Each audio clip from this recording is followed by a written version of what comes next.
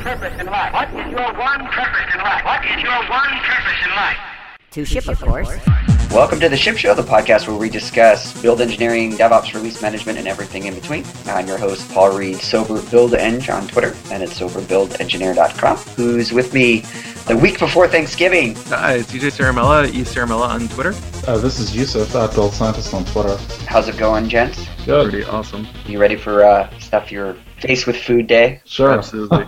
So for episode 31, we're going to be sitting down with some people from Atlassian. We're going to talk about some of the stuff that they're doing in the DevOps space and, of course, some of the unique challenges that they deal with the customers that they have. And we're going to get into some of the nitty-gritty details about what's going on in that space. They're known for their enterprise products, and so we're going to talk a little bit more about that. But, of course, first up, news and views. So reInvent happened a couple weeks ago. EJ, you went. Yeah, it was pretty amazing. There were all the sessions. They ranked them like college. So it was like a 101, 201, 300, nice. 400 level classes. So you knew what you were getting into when you got into the different sessions. Oh, that's kind of nice, yeah. One of the big things, one of the big announcements they made was the Amazon Cloud Trail, which allows you to capture all the API activity. I'm sure a lot of people have been looking for that functionality.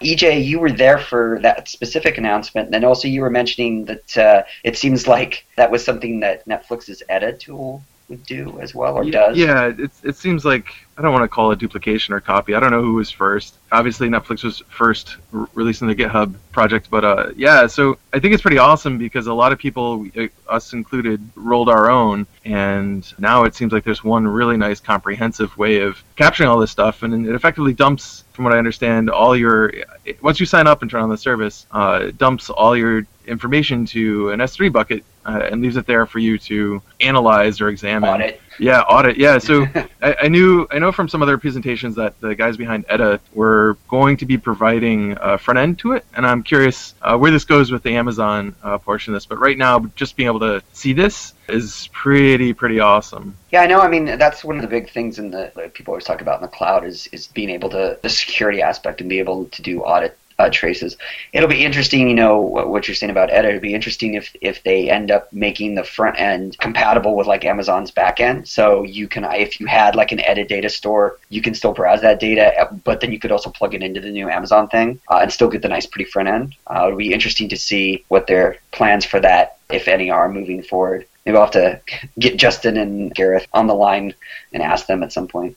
So I think the only other sort of real exciting thing that we saw was the announcement of Postgres for RDS. Oh, right. Mm-hmm. But I'd say that's awesome, but caution people that the current three offerings prior to that is MySQL, some Oracle variant, and Microsoft SQL Server. And these guys, so these first three, rounding out the product line, right? I mean, those these three offered single-click like backups, multi-AZ, and read-only replicas. And from what I understand, for the Postgres one, it is very limited with regard to these things. So it's not at parity with the rest of them. So I'm kind of curious what they're offering on the Postgres side, especially with some of maybe the backup and replication, because the tooling on that side of the house is a little interesting. So we'll be curious to see if they're using stuff like Sloaney, or maybe they've written their own in-house type tools. It's been a while since I've done anything with Postgres, but yeah. Most of the big shops that I know probably wouldn't really be too interested in running Postgres RDS. Well, it's funny, right? I'd be curious to know if anybody's using like Oracle or SQL Server on the Amazon side, because it seems like a lot of startups and smaller shops use MySQL, so that makes sense that you'd run that in the cloud and there'd be an offering for that. But it seems like the people like that would be using the bigger databases have unique requirements. I mean, I remember at Velocity New York, there was somebody who had a consulting firm that gave a talk about, like, he'd been doing MySQL consulting for like ever, but his consulting firm had really taken off with all of the kind of weird hoops you have to jump through with RDS. And it's not that his position was in RDS is bad, it's just a lot of the standard things that you learn for like dump and restore and all those kind of things, you have to kind of translate them to have them work under RDS. There's a little kind of translation layer in terms of, like, if you just dump RDS, it doesn't work the way you'd expect if you were just dumping a MySQL database or something like that. So that was my only real experience with that. It was an interesting talk to hear, because it's a use of, to your point, I think we all kind of assume all the database stuff is often local, right? And so it's interesting to just see them sort of cloudize that space.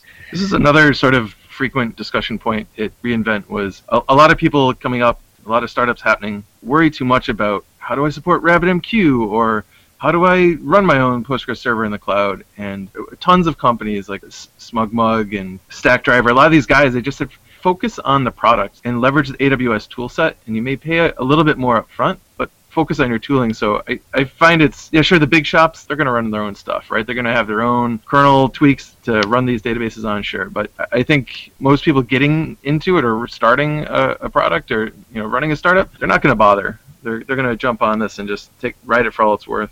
Oh, sure. No, I agree. I'd just be curious. You see most people, unless they're maybe .NET shops. And they you're talking about the Oracle and the SQL Server offerings. Exactly. Yeah. So actually, I'd put that out to listeners. Like, be curious to hear from you and your experiences. Tweet us at Chip Show Podcast. If you're using something other than MySQL in RDS, be curious if your experience have been good, bad, indifferent, or what have you. Next up, we have an article about, we talked about Microsoft and stack ranking a couple episodes ago. Looks like about a couple weeks ago now, they announced a memo to all of Microsoft about the elimination of stack ranking. We'll link to the memo in the show notes. But it's interesting, they're talking about the one Microsoft strategy. And as we talked about in the previous news and views, doing stack ranking is not quite the way to have a kind of cohesive people organization. The other interesting tidbit of this, in the same article, they mentioned that Yahoo is actually starting to do stack ranking. The interesting tidbit about that is officially Yahoo's not doing stack ranking, but there's apparently an internal message board within Yahoo that got leaked to All Things D, where they were basically saying that managers were pressured to basically do stack ranking to mark people as occasionally missing or missing, even if that wasn't the case. Isn't it effectively like T-shirt sizing your staff? Sort of, yeah. I mean, it's basically bell curve. So the example actually in the article that we'll link to gives is like, if you could go back, if you had a time machine, you could go back and get all these engineers, and they were like Isaac Newton, Einstein, Marie Curie, bring them and solve your problem, and your manager comes to you and says, well, you have to give someone excellent, someone good, and someone mediocre rating. And it's like, no, they were all great.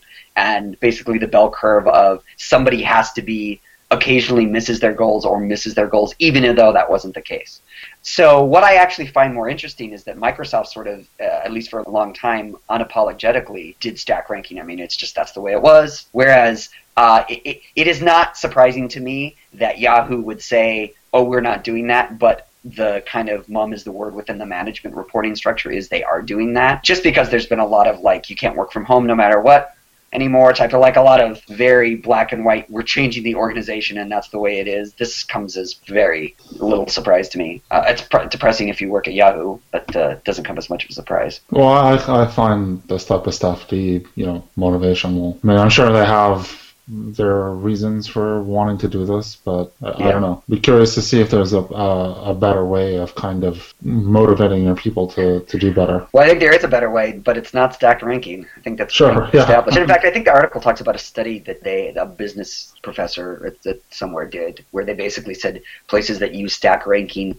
don't do as well, and the metrics they use were like, do you use stack ranking? And then they were looking at stock market metrics, and it's like, your company just doesn't do as well. But again, not surprising. On that note, actually, there was an article in Fast Company about offices for all, why open office layouts are bad for employees, bosses, and productivity.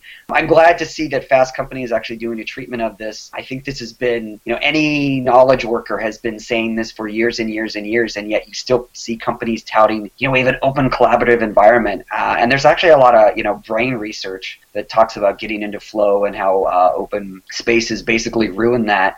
I was reading the article, and you definitely should go take a look. It's part one of a two-part series, because there's a lot of really good one-liners in there. He talks about that he got interrupted while he was writing the article, and he was like, it took me this many minutes to get back into flow and all this kind of stuff. It was very interesting. But I was thinking back to, speaking of Microsoft, one of the big things that they always talked about is everyone got an office back in the day. They were one of the companies that believed in that early on, that all their developers should get an office.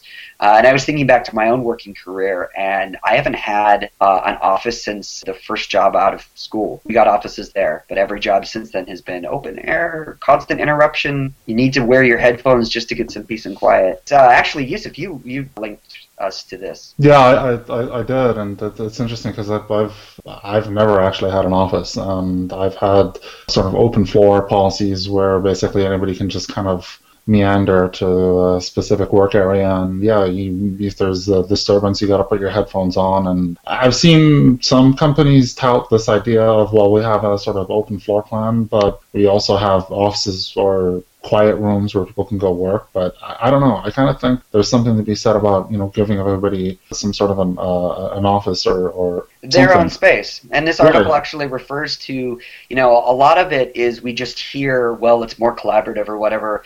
The example that he gives in one of the last ones is that the author, Jason Pfeiffer, he likes whiskey. And so he used to have whiskey tasting in his office on Fridays where everyone would come into his office and they'd all do this. And he's like, I'm not going to do that in an open space because I'm not going to be that guy. That's just a thing to do if you're trying to get work done. But in that Fortunately, there's a big chunk of us who are those guys right now in Cambridge. Well, here's the thing. If you're going to do that, you have to – I mean, where else are you going to do it? You don't have your own space. My point was that he was saying it actually was it created opportunities for coworkers to bond, interpersonally bond, just not collaboratively to build a product bond, which he gives in another section article why that's hogwash as well. His word, not mine. But he was talking about the fact that you're not going to have an in-depth conversation with someone in open space that might veer towards the more personal because it's just you're not going to do that. So I think there's something to be said for this space that is your own, that no matter how you try to do it with cubicles or open floor plans, it just doesn't work. And I kind of feel like this is the global warming of the tech work world now. You have basically the people paying for the office space, the business side of the business saying it's the same, it's fine, there's no reduction in productivity, in fact it's better, and they're just kind of selling this stuff that science actually tells us you're wrong, but they keep just banging this drum because they don't want to have, they don't want to put up offices. And again, you look at companies that are really killing it, even Joel Spolsky's company, Fog Creek, big deal about all of our engineers have their own office, and it pays off. And so I'm glad to see more articles like this that are just sort of calling out the climate change denier bullshit as it relates to open offices. One thing that I'm kind of wondering though is, opponents to the idea that everybody should have their own office is the idea that, well, if you have an office, you're a manager or above. Is that, because that's something that I've heard. I've heard, various companies, people generally in the management tier say that, well, you can't have an office unless you're a manager or above. So I'm kind of wondering if that's the sort of notion on the business side. No, I don't think that's it. Because like I said, I as a developer, I had my own office coming out of my first job out of school. Although it's interesting, now that I think back, when I started, I was in a cubicle, and then it was like when I was there long enough, which was like 6 months or something, and you kind of got upgraded to an office. But that was more of a space thing, I think. But I honestly think it's a financial thing, right? Offices cost more money, and it costs more in space to have them.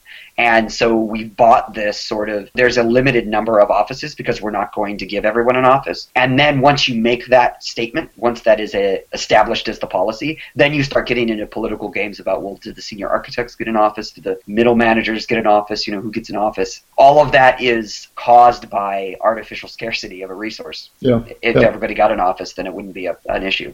Anyway, glad to see this being discussed. We'll see what happens if it makes a dent in that notion. Last up tonight, Yusuf pointed this to us, this actually very interesting and beautiful infographic about code bases and millions of lines of code. Yusuf, there's some fun stuff in here. Yeah. I think some of the things that sort of stuck out to me were, I guess, like the space shuttle. They don't say which space shuttle had, I guess, around about... Well, hopefully they're running all the same version. Right, I hope so. 400,000 lines of code, and then the Hadron Collider has 3.5 million lines of code, and so they got a whole bunch of other interesting. I love this. So Windows 3.1 has maybe a couple million lines of code, 1992, and then it points out that HD DVD player on the Xbox, just the player, 5 million lines of code. And just for kicks, there's the Jurassic Park code base. Right. Which is probably non-existent, but yeah. I wonder if the Jurassic Park codebase number isn't pulled from a quote from the movie where it is. Samuel L. Jackson was like, It is. It is? Sure it is. Yeah. Oh my god. Yeah. 100 million points to the person who did this infographic. Yeah, it says source Dennis Nedry, who's the character. The other thing I really liked that I thought was hilarious is that it includes bacteria as lines of code. Syphilis bacteria, actually, which is an interesting choice. But they have that in there, and then they have the genetic code of a mouse. And it turns out that the genetic code of the mouse is actually the highest on the scale that they have. They say a parent size of healthcare.gov website reported figure is more than twice the size of the genetic code of a mouse. But the other fascinating one is car software. Average modern high-end car software is like 100 million lines of code. Yeah. Wow. Yeah, go take a look at this. See if your favorite product is listed here. It has Visual Studio on it. Has some interesting things in there. So, no, I just noticed in the infographic there are these big arcs that go down the infographic, and they're showing you the connection between versions of products. So, like, the first one they have is a Linux kernel 2.2.0, and then if you follow the arc out, then it connects it to the Linux kernel 2.6.0, so it's easy to compare. And I just noticed that now. And it's just the percentage increase. Yeah, Yusuf, this is great. This is awesome. All right, next up, I chat with Atlassian here on the Ship Show.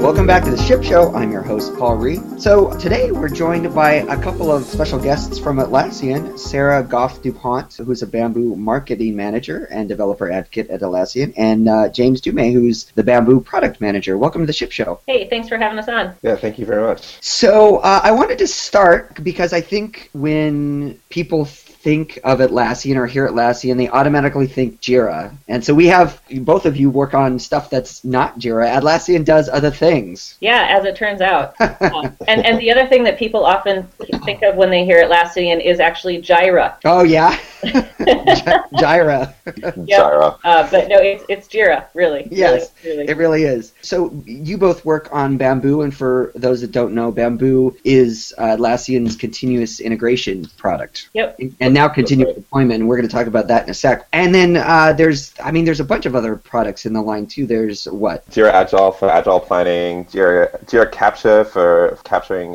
tests if you're doing sort of blitz testing, Jira Service Desk, Bitbucket for Git hosting in the cloud, Stash for Git behind the firewall. HipChat. There's lots of stuff. That's the other one. Yeah, that's the other one that a lot of people use, and everyone loves some HipChat. Yeah. Well, they love the billboard at least. And the emoticons. That's my favorite part. Oh, Fisheye. Yep, Fisheye, and its ever-present sidekick, Crucible. Crucible is sort of traditional code reviews, and Fisheye is like a repository browser and gives you some interesting stats and telemetry on activity in your repo as well. So it really is kind of, people talk about full stack, it's really the full stack of developer support tools. Darn near. The only thing that we don't really have represented there is configuration management. So we don't have a Puppet or a Chef competitor. Right, okay. Can I insert a little piece of Jira trivia just because we get asked this all the time?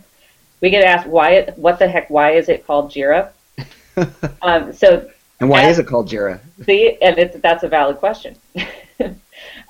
So Bugzilla was one of the big issue trackers out there at the time. Right. Of course, Bugzilla is still around. I worked on Bugzilla back in the day, actually, back in college. All right. Wow. So you know it well. Yeah. And when Mike and Scott, our founders, were coming up with a name for this new issue tracker that they were building, they wanted to use Gojira, which of course is the Japanese word for Godzilla, or maybe just generally for monster. Mm-hmm. But copyright issues are copyright issues, so it just got shortened to Jira. Interesting. So yeah, now I know for the next Atlassian trivia. Yeah.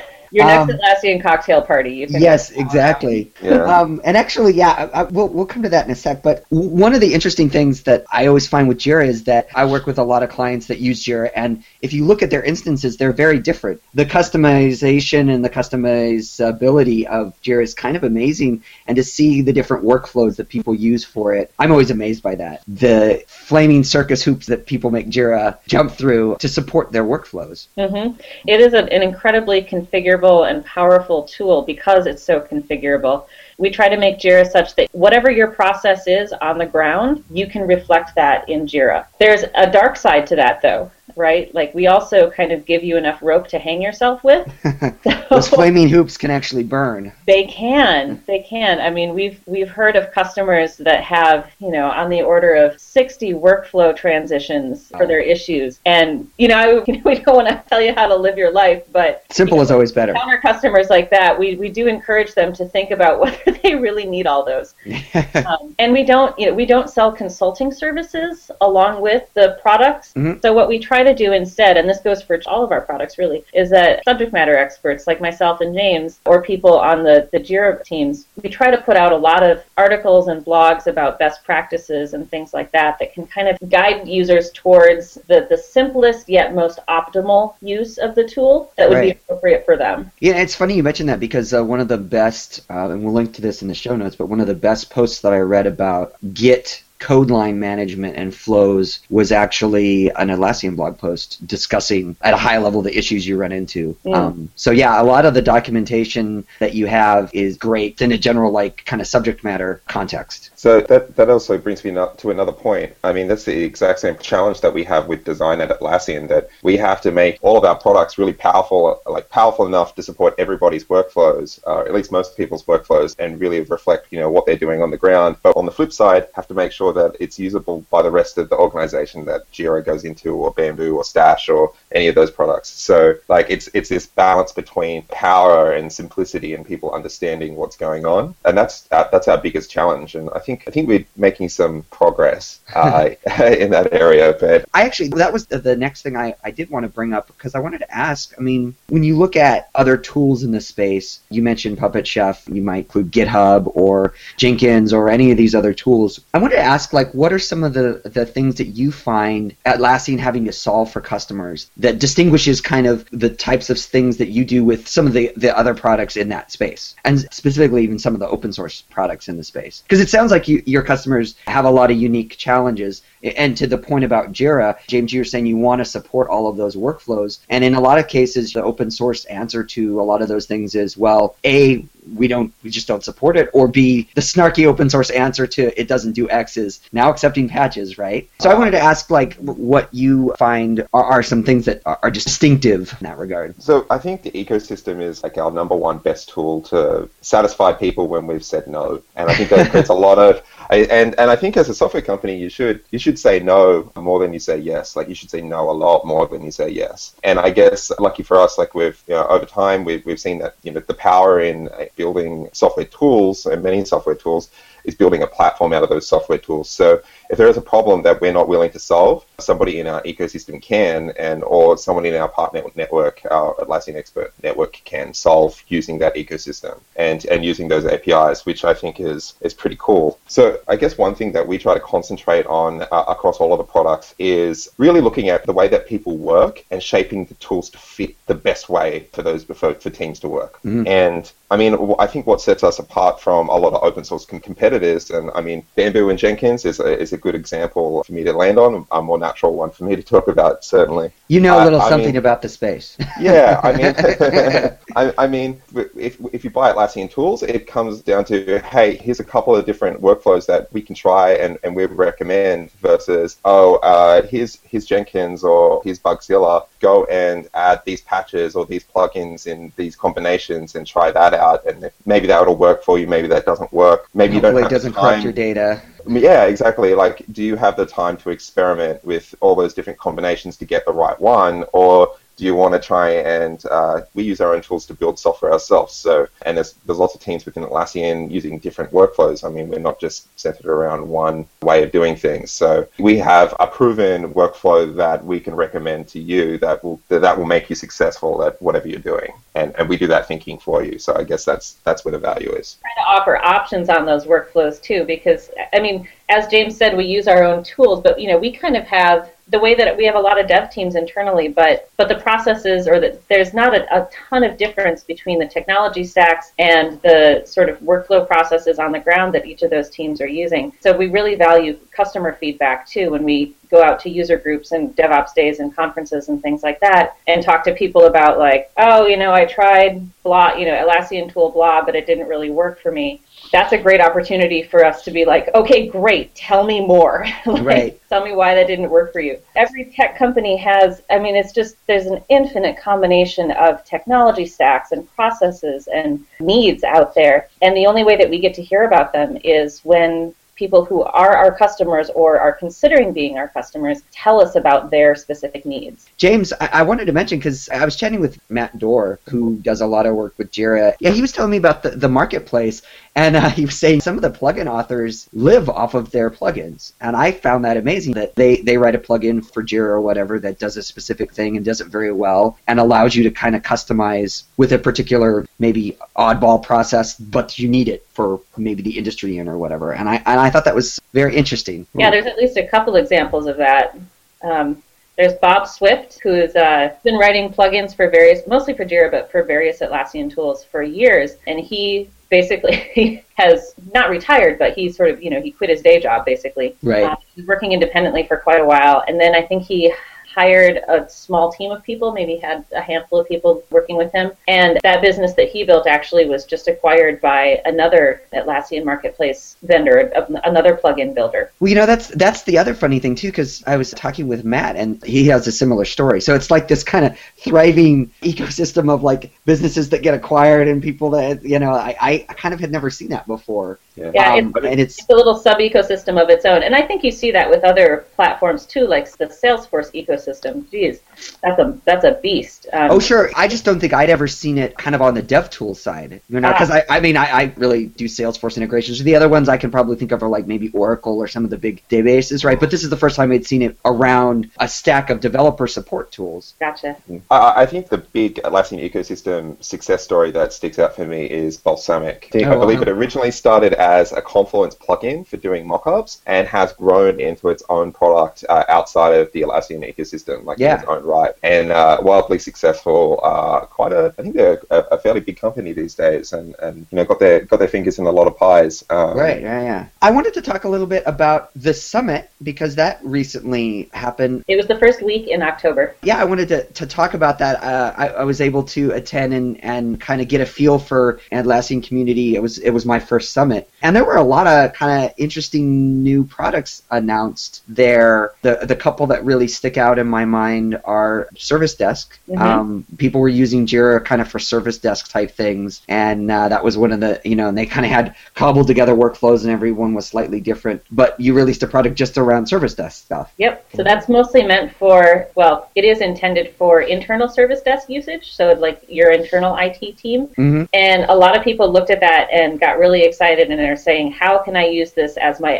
customer-facing Service Desk? Mm-hmm. And to be perfectly honest, we didn't structure the licensing for Service Desk such that it really makes sense as an external customer-facing tool. But we're looking at ways to rectify that now because there's been such a huge demand for it. Well, and the other thing, too, I can see, a lot of people talk about maybe your tools team or your build team as a service-oriented team within an organization. Mm-hmm. And so a lot of times when people are like, well, I need a new version of a library or whatever, if you have a process in place that's not just, hey, let's all grab random jars off the internet and shove them into our product, I could see that being used from a Service Desk side on built-in, because, we talk, it's go file a bug or go file a Jira. So it's the same sort of tracking work in that sort of method. I guess the biggest thing that Service Desk gives you over just plain old vanilla Jira is it gives you a concept of SLAs. So you can actually define an SLA, and when an issue is added to that Service Desk queue, mm-hmm. You can track for that issue whether or not the SLA has been met for that bit of work, which is super powerful in those sort of service teams. Like, how many times have you filed a ticket in a medium, even in a small to medium size organization, and sort of just had that ticket rot there, right? Like it's right. These people's job to kind of to enable you to do your work. And I know that I've been in that situation where I filed a ticket with our IT team or our build engineering team, and then 3 months later I'm like, the issue's over, it's obsolete. Like I figured out a different way of doing it without needing them, and they're like, oh, do you still want this? And it's like, well, I wanted this like 3 months ago. Yeah. So the other thing though, to that point, I mean, the nice thing about being able to establish the SLAs and then have metrics around that is because I'm sure you're familiar with this conversation. You go to your manager and you're like, we need more people on the build team or on the IT team. And they're like, well, justify that cost. And you can say, well, if we're not meeting a certain established SLA that the business has defined, you can have that conversation. So that's super useful for that type of convincing. That's probably the only facet of service desk that people who work at startups aren't cringing over, because I can just imagine folks listening to this who work for like a 20-person company going like, ew, process! Right. It is process with a capital P. Yeah, totally, with a big, ugly, illuminated capital P. But, in larger organizations where the people who are on your engineering services team or your internal IT team don't sit within Nerf gun distance of you, something like Service Desk is really useful. Well, look, even for startups, having an SLA for customer issues that are coming in, like bugs and questions, I think it's really important to gauge whether or not you're being successful at delivering your customers some sort of value, right? Well, that's a good point. I hadn't thought of that particular use case for having it represent SLA and customer value. Yeah. And being scientific about it, I think, as much as possible. Like, if you're a startup and you've got limited resources, you don't want to be burning like dump trucks of VC money or angel money spinning your wheels, right? You want to make sure that that was the whole point of being a startup. I thought that was the whole point of Silicon Valley. Whoops.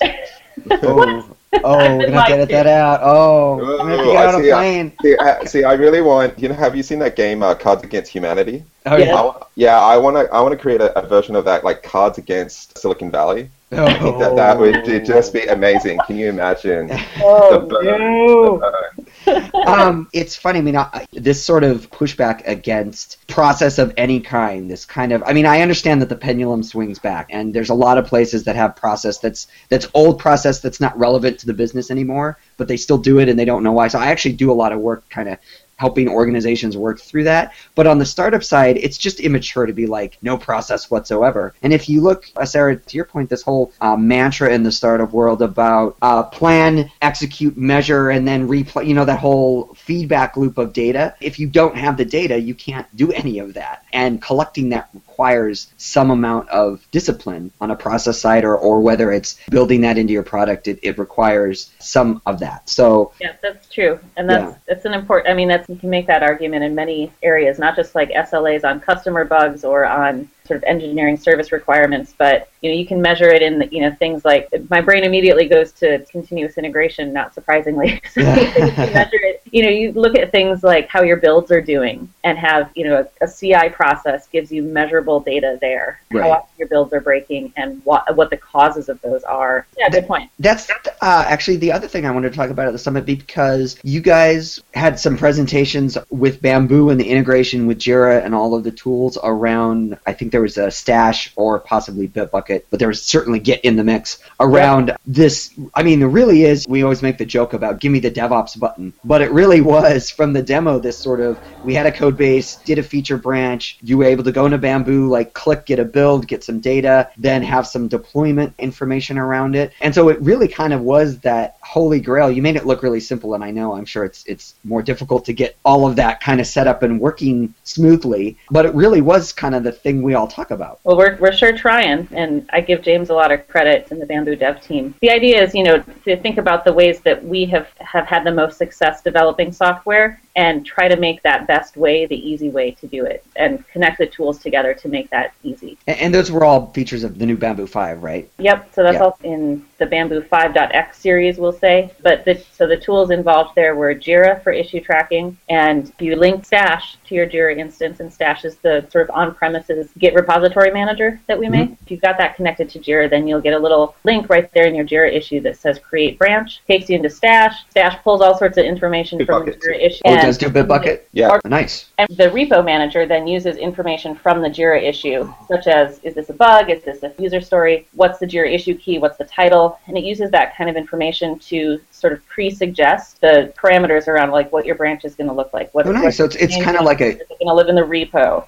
It's kind of like a Git flow almost built in and with kind of more smarts. Absolutely. It's very similar, yeah. And so then you've got a branch for your issues. You can work on that and pound on it and break stuff, and it's not going to affect the rest of your team. And as soon as you make a commit into that branch and push it to the repo, Bamboo discovers the new branch and immediately and automatically applies your CI scheme to that dev branch. Yeah, nice. And I remember James did a quick demo for me of it, and it was awesome to kind of see that work.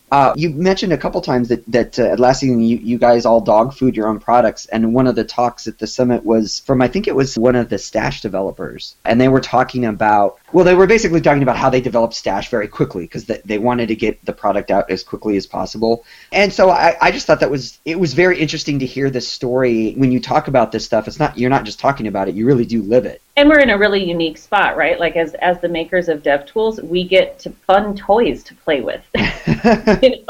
So dog fooding our own stuff is actually kind of fun, and it gives us, I think James could probably go into more detail, but that thing in Bamboo I just described, where Bamboo finds a new branch in your repo and automatically applies your CI scheme to it, like we built that because we found that we needed it. Because our developers were like, it's such a pain to go in and like manually clone my builds to this new branch that I'm only going to work on for like 2 days. And so James and his team said, you know what, we can fix that for you. We have computers that do math and can do that quickly. Exactly. Yeah. We'll make the computer do it for you. I mean, there's two ways you can approach a problem like that. The one problem is that Sarah just raised the first point, right? Like people weren't testing their branches because they weren't going into Bamboo and cloning the build configuration and then updating the branch, right? So we could have made it super easy for people to clone a plan and set a branch. Like that kind of thing is easy, right? But when you like dig into a problem like that, you're like, well, actually, it's not just this small problem and this small problem that we have to solve. It's a whole workflow problem that we have to solve. And I see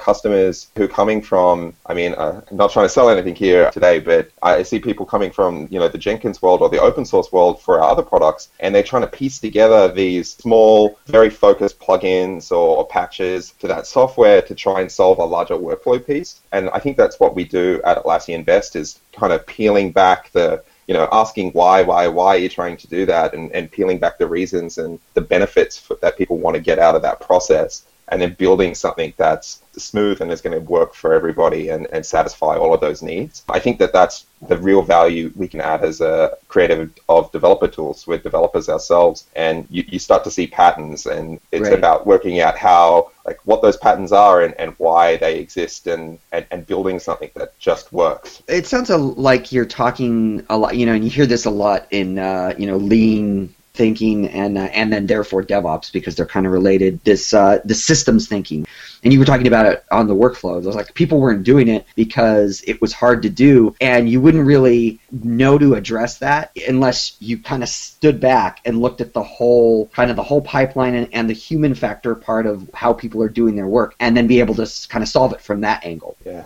I think it's very easy. Before I was running product for Bamboo, I was an engineer on Bamboo, and I've been working on developer tooling, internal developer tooling at a different company before Atlassian. And I think that every engineer's reaction to a problem is to fire up an IDE and start coding. and I like to discourage that thinking as much as possible. I mean, if you have a serious problem with the way that you develop software, go get a whiteboard and put down all those problems and draw out a process diagram and go, right, well, what are we doing here? The efficiency gain is not to be made in any one area. It's to be made by improving the whole picture and the way that you work entirely, rather than And that's a bit of thinking that we have to get out of ourselves on the Bamboo team. I mean, we're going through this process at the moment where we're actually giving developers on our team a chance to sort of be a PM for an entire release for a particular marquee feature. That's interesting. So that's kind of like the DevOps where they say, make the developers be on call. Well, it's getting the developers to carry the customer in their head for an entire release. Yeah. Sarah wrote a really good blog post actually on blogs.atlassian.com about how we do that. We'll link to that in the show notes. One of the things I wanted to bring up that I noticed kind of just chatting with people at the summer, I was surprised at how many organizations seem to still struggle with the idea of not continuous delivery or deployment, but continuous integration. That's still not a solved problem, and I think it's funny. I was actually having this conversation just the other day about DevOps and continuous delivery is the new shiny. So everybody's talking about that, but you see organizations kind of leaping over continuous integration and having a stable continuous integration pipeline and a stable nightly build and trying to get to the continuous deployment, and it's just not. It's not going to happen. No. And so I thought that was interesting because my experience I worked with Tinderbox back in the day, which was kind of the grandfather of all of these continuous integration systems. So continuous integration is not like a new thing, but I was surprised that that's still a struggle. It really is. I mean, I used to be amazed by how many people would tell me that they aren't doing CI yet. But the more and more I go out and talk to people, the less amazed I am by it, to tell you the truth. And what I hear from people over and over is that they are stuck in the sort of downward spiral or status quo spiral of manual testing. It is you can't do continuous integration unless you've got a robust automated test suite. I think I'm safe in saying that. Well, even, I mean, it's sometimes like, I think you're right, but even integrating the code to see that it builds. Right, I mean, and that's only continuous build. Right. That's not continuous integration. Right. But I mean, that's the thing is that sometimes even that can be a struggle, and there's not even that. It's like, well, I got my code done, I'm just going to check it in, and then I'm going to go home. And it's like, I have no status of, and then you have me running around as a member of the build team, pulling hairs out, trying to get people to care about that the bits don't build. Converting from any manual process into an automated version of that manual process that you know and either love or hate, that is an upfront investment in time. And, there's so much pressure on product teams to move quickly and ship new features and get that stuff out the door that it can be exceedingly difficult for developers and engineering managers or anyone on the product team who wants to take the time and invest in that automation. It's really difficult for them sometimes to make that case to stakeholders elsewhere in the business that say, look, I know you want us to get this thing out the door, and we can do that now, but it's going to take longer than if we had everything automated. And every time we go through a release cycle where we're doing everything, we are losing ground. And so they're really struggling, is that they've got both internal and external pressure telling them that we don't have time to go fast. Yeah, so that's an interesting point, Sarah. I recently went out to this local charity here in Sydney, and they had some of our development tools, and they wanted some advice on them. And we went out there, and they didn't have source control, they didn't have automated testing, but the guy that was running the charity, he's looking at hiring more developers, and he knows that process is going to get more complex. He was like, teach us how to be a better software company. And the first thing we did is sat down and looked at that process and looked at the problems that he had in that process. So a really great example of something that could have been picked up by testing was they pushed a new copy of their website, which was just locally they grabbed the files and FTP'd them up to this shared server. And they broke all of the PayPal credit card processing. And in the middle of the night saying no one can make payments on their website. And that's a huge problem. A little bit more about, when we talked to him a little bit more about testing and saying, automated testing can really help you here, he was like, well, I've heard that testing and doing continuous integration was like having test coverage for my entire code base. And I guess for me, in my heart, TDD sort of died, because I really believe in that you should be testing the most important things. So that's the case if you're lucky, but you got to start, Sarah's point, you got to start somewhere. And even if it's a single unit test of something, it's starting. But I think where James is going is that you identify those things which are most important, like, for example, the ability to accept charitable donations if you are a charity. That might be one of the first things kind of important. An automated test for. Yeah. But the point, I think, is if you're in the position of having very little in the way of automation or nothing in the way of automation right now, don't think that the only acceptable goal is to have 100% code coverage, because that is daunting, It's okay to start with 2 or 3 or 5% test code coverage. You just have to be strategic about what those things are that you're covering, as James was saying, and then you build on it from there. If you're a developer or a technical leader in your organization or company, and you want to sell your boss, who might not have a really good idea about why testing is important, if you sell it to your boss in a particular way, or to the rest of your organization, that, well, credit card processing, super important to us to make money, these are the things that we're going to write tests for, right? Like, you have to, if you're trying to sell testing in an organization, you have to translate it into the people's language that you're selling it to, right? The business case. Exactly. So what's the negative of not testing? Well, if we don't have an automated test and we're doing continuous deployment, and we don't have a test for that credit card gateway, well, someone could commit something and we could end up with a broken shopping cart, right? You see that a lot with continuous we were talking about jumping over the continuous integration and kind of the 101 level best practices to continuous deployment or delivery. And it's like, yes, let's ship shit faster, like, because we don't have the tests, we don't have the data to be able to do that. And you see the organizations that are really getting it out of the ballpark in the continuous delivery realm, and some of them talk about all of the tests they do or the way they deploy a canary and have metrics around that. And you have to take that into account before you kind of go on that journey. Well, we tend to think of it in two different ways, continuous integration. We think of them in terms of an inner loop and an outer loop. So the inner loop is all about, you're a developer, you're making changes, and you want to get some feedback whether or not those changes in the next 20 minutes are actually working. So that's sort of like your canary, right? Like, you want to understand that, okay, those things are actually working. And then you might have like the outer loop where the tests that you run might take a lot longer, but in the grand scheme of things, it doesn't really matter if they break. So like, I hear about organizations like Etsy and Facebook, those sort of organizations that are leading the charge in continuous delivery. I mean, they have those canary tests, that inner loop, that say, all right, well, we're going to deploy these automatically, but we might actually have some longer running tests over here that are not going to block the deployment. Right. But because they've got that pipeline really well oiled, if one of those outer loop tests fail, they can fix it, and hopefully it hasn't impacted their customer as much, because they can move quick. So So I wanted to ask, the other thing I kind of noticed about the summit, there was a lot of discussions around culture and this whole DevOps as tools as a culture thing. I mean, DevOps is the buzzword, so people were talking a lot about culture. There was actually like at least a couple culture presentations. It might have been a culture track, actually. I wanted to ask both of you, do you find that in larger organizations there's a lost in translation problem when it comes to culture? What are your thoughts on that? Because I just thought it was very front of mind at the summit. I mean, Sarah could probably talk more about this, but I think that there's a big misconception that if you buy a tool for that practice, you are doing that practice. So one of the things that we were very careful of when we were talking about DevOps was that, if you buy Bamboo and Jira Agile and get all that stuff going, it doesn't make you a DevOps team. It doesn't make you an Agile team if you buy Jira Agile, right? You have to be kind of living and breathing it. Right. Somebody actually asked me internally, like, what about the tagline DevOps in a box? And I was like, absolutely not. I'm not comfortable with that at all. Right. Yeah. I mean, like James said, purchasing calling it a DevOps tool and then purchasing that does not a DevOps team make. I think it really does boil down to the culture of collaboration and sharing that happens on the physical floor. If you look at both Agile and DevOps and those practices, it is all fundamentally about communicating better with the people that you work with, right? And working better as a team. And tools can only facilitate that. They don't force you to do that, I guess. Well, and in a lot of cases, the tools gather the data. They tell you how healthy your build is or what your test coverage is, but they don't prescribe anything about the communication aspect. Right, and Bamboo will tell you that a build has failed because it has 20 broken integration tests, but if you really need to deploy that build somewhere... Right.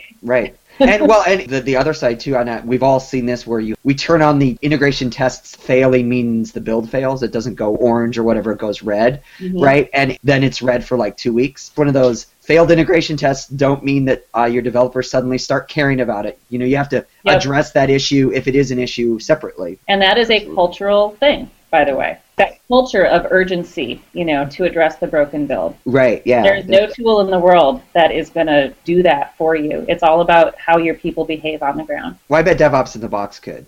Hey, if I ever figure out how to create DevOps in a box or a bottle, I will make $1 billion. I think there is, a lot of the people I chat with, I think there is DevOps in a bottle. It's called bourbon.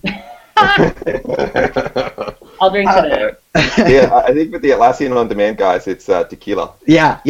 The one thing a lot of times I think, and we've been guilty of it here on the show, we tend to make fun of culture and the problems in big, large enterprises. It's like, stodgy enterprises. There's all sorts of nice ways to kind of say that, when in reality we're just kind of poking fun or being snarky. What I thought was interesting is that being in the sessions at the summit and chatting with people, it's a lot harder to make those comments and make fun of them when you're talking with them and looking them in the face. You're actually associating that with individuals. So in some sense, it was a kind of a lesson in empathy, because there were a lot of people that are trying to do the right thing, and they have their own hurdles for whatever reason. And so that was kind of refreshing to see. A lot of the whiz-bang spiffy things we talk about at DevOps Days and all of these other events, it's not like people at big enterprises aren't talking about them and trying to do them. And there were a lot of people at the summit that were having successes and trials and tribulations doing that in their org. Yeah, and man, those folks are warriors. Like, there's just no other way to say it. I mean, when you think about something like DevOps, it is a cultural thing at root, and it permeates every part of your company, from marketing to customer support to the product team to legal and finance in some ways. So you can have a great culture of collaboration and, obliterated silos and all that kind of stuff much easier when you're a team of 20 or even a team of 200 than you can when you're a team of 20,000. Right. So I can't do much else but tip my hat to the people at those 20,000 person companies who are trying to find small ways to make those cultural and process changes within their sphere of influence, which is probably going to be very small as compared to the company as a whole. Yeah, it was interesting because a lot of people I spoke to at Summit, big organizations, have been sent on missions by their CTOs. And they're like, you've got to go to Atlassian Summit and go and learn about Agile and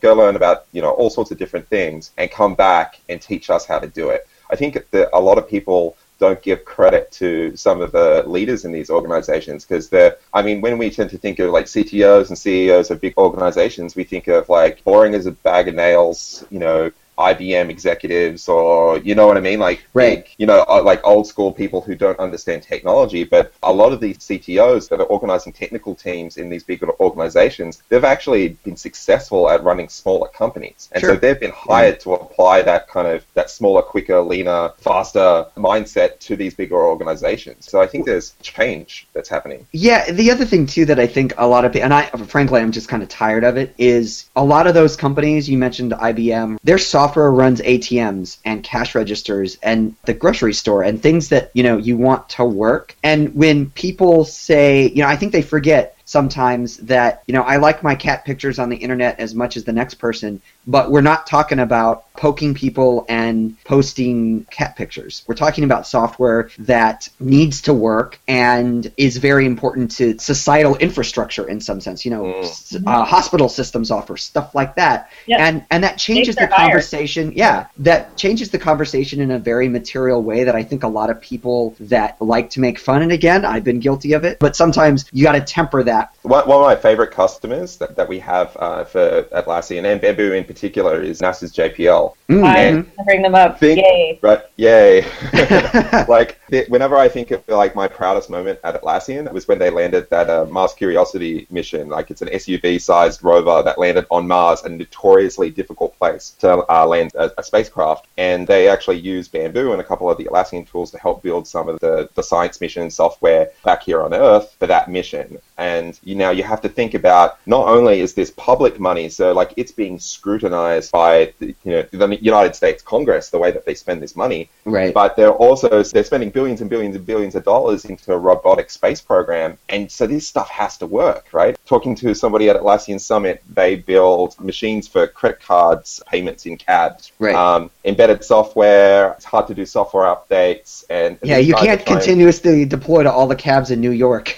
Right. Well, but if you're Tesla, for example, you can continuously deploy. Like, I heard a great story about Tesla. Yeah. They can continuously deploy software updates every time someone goes in for a monthly service at a Tesla auto dealer. Right. So I guess like a lot of these things that have powered innovation for consumer companies on the web are being adopted by more traditional industries, or industries that really hadn't really thought about software as sort of like the core of their businesses. Right. And now they're going, oh, well, actually, when it comes down to it, we're all software companies. It's like that Mark Anderson, software is eating the world, right? Software is in everything. And so I think a lot of organizations are trying to figure out, well, if that's our core competency, like if that's what gives us our competitive advantage, well, we're going to invest time in making sure that our software teams know how to build great software and that they rock at doing it and they deliver value. Well, it's interesting you bring that up, because I was thinking of exactly that software is eating the world thing when you were talking about how you donated time to the charity, and they were hiring developers. It's like you wouldn't generally think that a charity would be hiring software developers, but it makes sense if that's the main way that you can impact the problem you're trying to solve.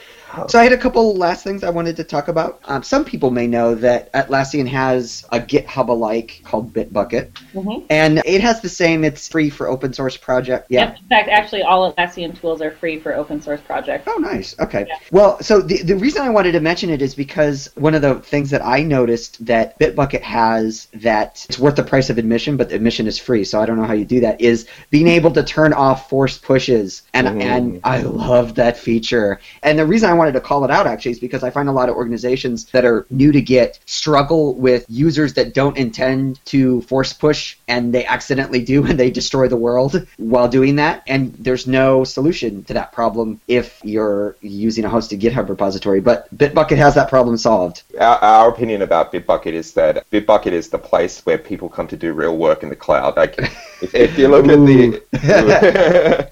like, we want, to that point, like, it goes back to the original conversation we had earlier about workflow. Like, understanding what the pitfalls and advantages are in a particular workflow, and then, like, codifying that in the product, and codifying that across all products. That's what we do. Yeah. So we branch permissioning, blocking force pushes, integration with other services, and we're going to be doing a lot more of that stuff. I mean, you should watch Bitbucket in the next year. I mean, those guys on that team, like, mad props to them, because they are damn smart. Yeah. You know, whenever we push out a feature like that too, we do our best to accompany it with some kind of blog post or something that communicates our thoughts behind it and really helps users understand like why we have put this mechanism in there for them to use, in case they haven't had the misfortune of having everything destroyed by a force push. They can read about that in an anticipatory way. Yeah, and that's one of those things that you won't run into until you run into it, and then your life is very sad. Sad. I mean, that I mean, this just actually, ironically, this just happened with the Jenkins repo. Yeah. The Jenkins Git repo, and there was a blog post on that. Yeah. I mean, I think you have to be very lucky to be Jenkins, to be a very high-profile project and get on the front page of Hacker News and have someone from GitHub help you out. I mean, like, mad props to GitHub for spending the time to help someone out and actually do that. But, like, if you don't have the ability to kind of, like, kick up a bit of a storm on Hacker News and you do something like that, you are boned, right? Like, well, and even if you do, aren't there things you'd rather be doing with your time? I mean, again, to your point, yes, it was great that GitHub could help, but I'm sure they probably would rather be coding something else than going through a ref log on the server to find commit objects. Seriously, you'd probably rather be having a root canal than or some bourbon. So I wanted to bring up, Sarah, we were talking at DevOps Days. We were chatting, and Sasha was there, and we were kind of laughing about the fact that there's this weird dichotomy, right? Because Jira is sort of everywhere. You see that all over the place. People are very familiar with it. And I think to the conversation we're just having, Bitbucket is certainly up and coming. Stash for people that can't put their source code in the cloud. And yes, there are actually people that don't want to put it in somebody else's hands. Certainly coming up. But we were talking about the fact that a lot of times people will be talking about Atlassian and they have this like, kind of response to it. And then your answer to that was, it was like, why? Tell me why. You really wanted the feedback about that. And I remember the upshot of that conversation was, actually, we don't have any real answers for you. Like, it's just this kind of weird thing. And you were like, no, talk with us. Like, and you said that earlier about product stuff. It's like, we want to get that feedback. As I was saying before, like, we are in a cool spot because we get to use our own toys in our day-to-day work, but we only use them for our purposes. And there's no way to imagine all of the infinite purposes and use cases of all the people out there. So when somebody says, I looked at Jira or I looked at Bamboo and it just didn't do the trick for me, like, we want to hear why. And we're not going to necessarily rush out and build that thing tomorrow or even ever. I mean, as James was saying, in order to have a cohesive development tool, you have to say no sometimes. Right. But the more that we can get feedback from our customers, the more we can kind of see the patterns, see what people are asking for. And I just want to pimp one thing here. If you are an Atlassian customer or evaluator and you find something missing or something that doesn't sparkle for you, you can go to jira.atlassian.com. That's our public-facing Jira instance. File a bug report. File an enhancement request. File a user story. James and the other product managers, honest to God, they go through and look at this regularly. Yeah. I look at it every day and respond to customers every day. Well, and then you said the developers on the product, every few releases, they get to look at it too. Yeah. So they get to play PM. Exactly. So that's a hugely important communication mechanism for us. Yeah, and the main reason I wanted to bring that up is because that was a very interesting conversation because you were very forward about, I like the feedback, and then when we tried to get into the details, it's like, that's a feeling I have that I can't actually back up with any data. And then we all laughed about it. And James, you and I have had conversations on Twitter as well. That's another forum to discuss a lot of these things as well. You talk issues and success stories there as well. Yeah, it's true. We like to engage on the tweets. I have to say I love both of your Twitter names. Sarah, your Twitter name is DevToolSuperfan, which I think is great. And then for the nerd in me, James, you're at i386 on Twitter. Yep. So you can always... James has the better Twitter handle because his is only 4 characters, and I was stupid enough to choose one that's like 20 characters long. Well, Sarah, James, it was a great conversation. It was great having you here to discuss kind of the stuff you're doing. And we were talking about doing a Jenkins versus Bamboo cage match next year. That would be a lot of fun to compare notes. Yeah. I'm so down. Great. All right. Well, thanks for joining us, and have a happy holidays. Thanks, you too. Thanks, man. And we'll be back in a moment here on The Ship Show.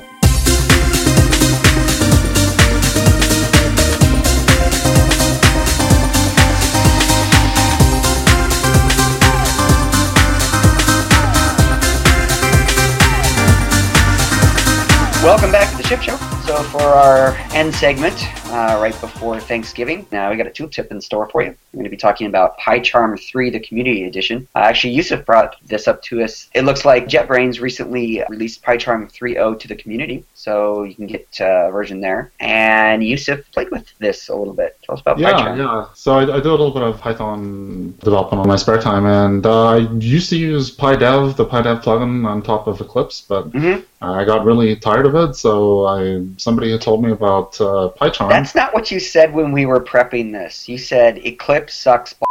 I did say that, yes. Here you go. Keeping you honest. So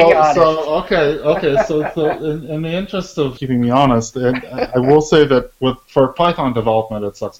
So, or PyDev specifically. So anyhow, I switched over to PyCharm. It's great. It's a great tool. A lot of the key bindings that you find with Eclipse are still there, and it's got all the standard features, the autocomplete, all the good stuff that you get in a nice modern IDE, and also you can import GitHub projects straight from a GitHub URL, and it's got a whole bunch of nice features. They also have, I think, a professional edition. I played around. They've got like a 30-day demo. I didn't really find too much of a difference between that and the community edition, but yeah, for my Python development, I'm going to be sticking with PyCharm for the time being. Nice. No offense to the PyDev and /Eclipse developers. I got tired of having to wrangle with stuff. Yeah. So I'll have to give this a try because it's funny. I don't have enough Eclipse experience to hate it with a passion that some people do. However, I've never heard anyone say, "Oh, Eclipse, I love it." Like, people suffer through it to do Android development and Java development and Python development, and I can't even tell you why that is. But I've just I've never heard anybody go, "Oh, the best thing ever." I have heard people say it's the best of a not very good group in terms of if you have to do that type of development. There's not a lot of cross-platform IDEs, so I can understand that. It's a hard problem, but So on that note about Android development, I know that the new Google, I don't know what they're calling it, Android IDE is actually based off of the IntelliJ IDE, which is also written by JetBrains. So I haven't personally used it, but I really like PyCharm. So yeah. Yeah, and it's nice to you can grab the community edition, see if you like it, and then it looks like the professional edition is only $100 for individual developers, which is kind of nice. And academic license is super cheap. It's $29, and open source project license is free for the professional edition. Nice. Yes. Well, thank you for that tooltip. That's a good one. Quick announcement. OpsCode has announced ChefConf 2014 call for presenters is now open. We'll put links to both of those in the show notes.